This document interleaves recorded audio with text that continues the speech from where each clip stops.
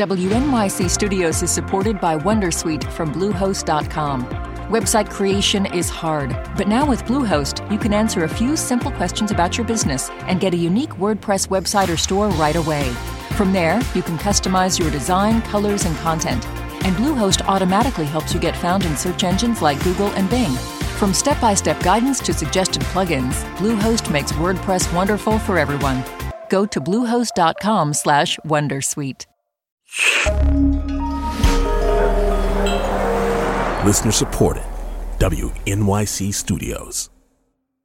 Hey, Lulu here. Whether we are romping through science, music, politics, technology, or feelings, we seek to leave you seeing the world anew. Radiolab adventures right on the edge of what we think we know. Wherever you get podcasts. Good evening, and welcome to NYC Now. I'm Janae Pierre for WNYC. I am beyond disappointed. Beyond disappointed in anybody who became destructive that day, bro. Streaming superstar Kai Cenat addressed his followers on Twitch Wednesday night after his event last week in Union Square got out of hand. In his first video since the incident, the 21-year-old Bronx native says he didn't mean for anything bad to happen. And I want people to know that none of that was my intention. You feel what I'm saying? None of that. I had good intentions for this whole thing, and none of that was my intentions, bro. Not only that, but I don't condone any of the things that went on. The NYPD arrested more than 60 people during the event. Cenat is charged with inciting a riot. He's expected to appear in court on August 18th. The NYPD inspector who oversaw former Mayor Bill de Blasio's security detail pleaded guilty to several charges in court this week. He admitted to covering up evidence during an investigation into the former mayor's use of the detail. WNYC reporter Samantha Max has more. Howard Redmond admitted to tampering with physical evidence, obstructing governmental administration, and official misconduct. He told a Manhattan criminal court judge that when investigators were looking into allegations that de Blasio deployed his security detail for private uses and on trips for his failed presidential campaign, he deleted text messages and refused to cooperate.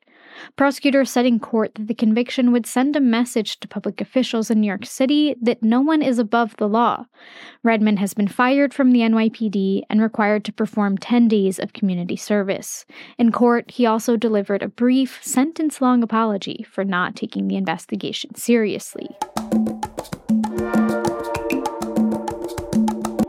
Now to New Jersey, where black bear hunting is on track to return this fall.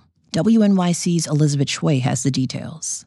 The state's Fish and Game Council recently moved forward with amendments that would reinstate the controversial hunt.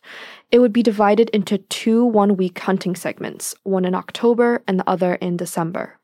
The state would also prohibit hunting cubs under 75 pounds or adult bears with cubs. Governor Phil Murphy had campaigned on ending the practice in 2017, but last year he announced that he would allow bear hunts again, citing a growing black bear population. Animal rights advocates responded by challenging the state's authority to restart the hunt, but the court ruled against them. The council will meet at the end of this month to vote on approving the new proposal. Stay close. More on New Jersey after the break. When you see actor Danielle Brooks on the red carpet at the Oscars, she will be in full glamour and in grief. I've been with Sophia for so long, and I just know, after the Oscars, that chapter is really done, and that saddens me. I'm Kai Wright. A star of The Color Purple honors the role that shaped her career. Next time on Notes from America. Listen wherever you get your podcasts.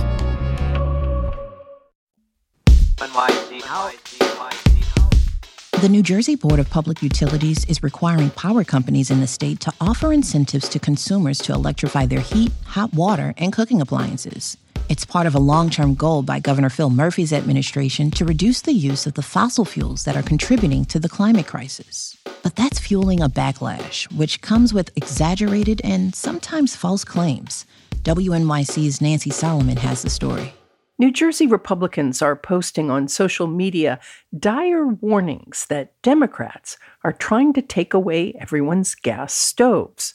Gubernatorial candidate Jack Ciattarelli said, "Join the fight. If you want to keep your stove, vote Republican. State Senator Holly Schapese also warned the BPU was meeting last month to ban gas stoves, even though it was only voting on an incentive program. Unequivocally, this administration is coming after gas stoves. I don't care how many times they try to claim right now, knowing that the entire legislature is up in November, that they're not. I would wager $1,000 bet with you today that after November, come December, one of the very first things we see are adoption of new rule changes.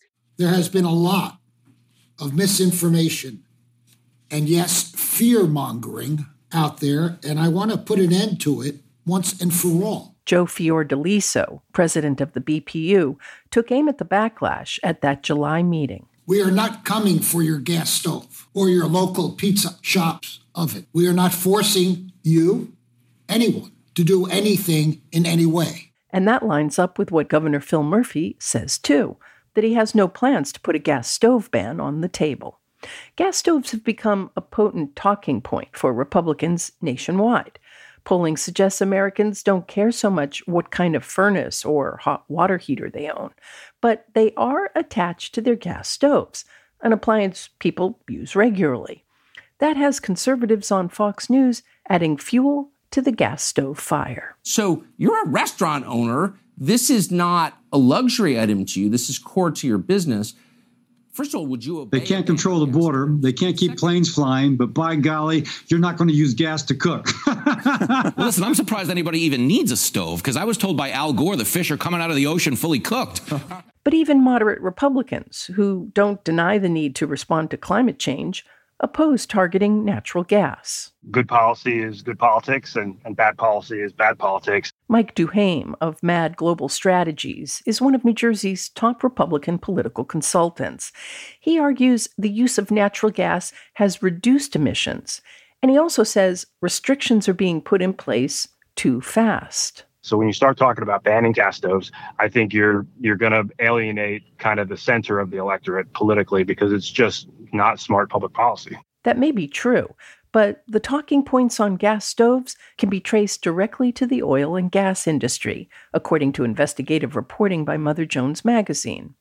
Doug O'Malley of Environment New Jersey says the oil and gas industry will fight any program that encourages electrification. And really, that's what the crux of this debate is about, is that we have a monopoly system by the fossil fuel industry from home heating on oil and gas, saying we'd like the status quo quite fine. Last year, a Rutgers-Eagleton poll found that 72% of New Jersey residents believe climate change to be a serious threat. But the political divide shows up in the poll's breakdown, where 95% of Democrats say it's a very or somewhat serious threat, but only 38% of Republicans register the same alarm.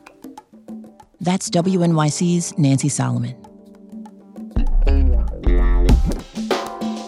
Thanks for listening to NYC Now from WNYC. Catch us every weekday, 3 times a day. We'll be back tomorrow.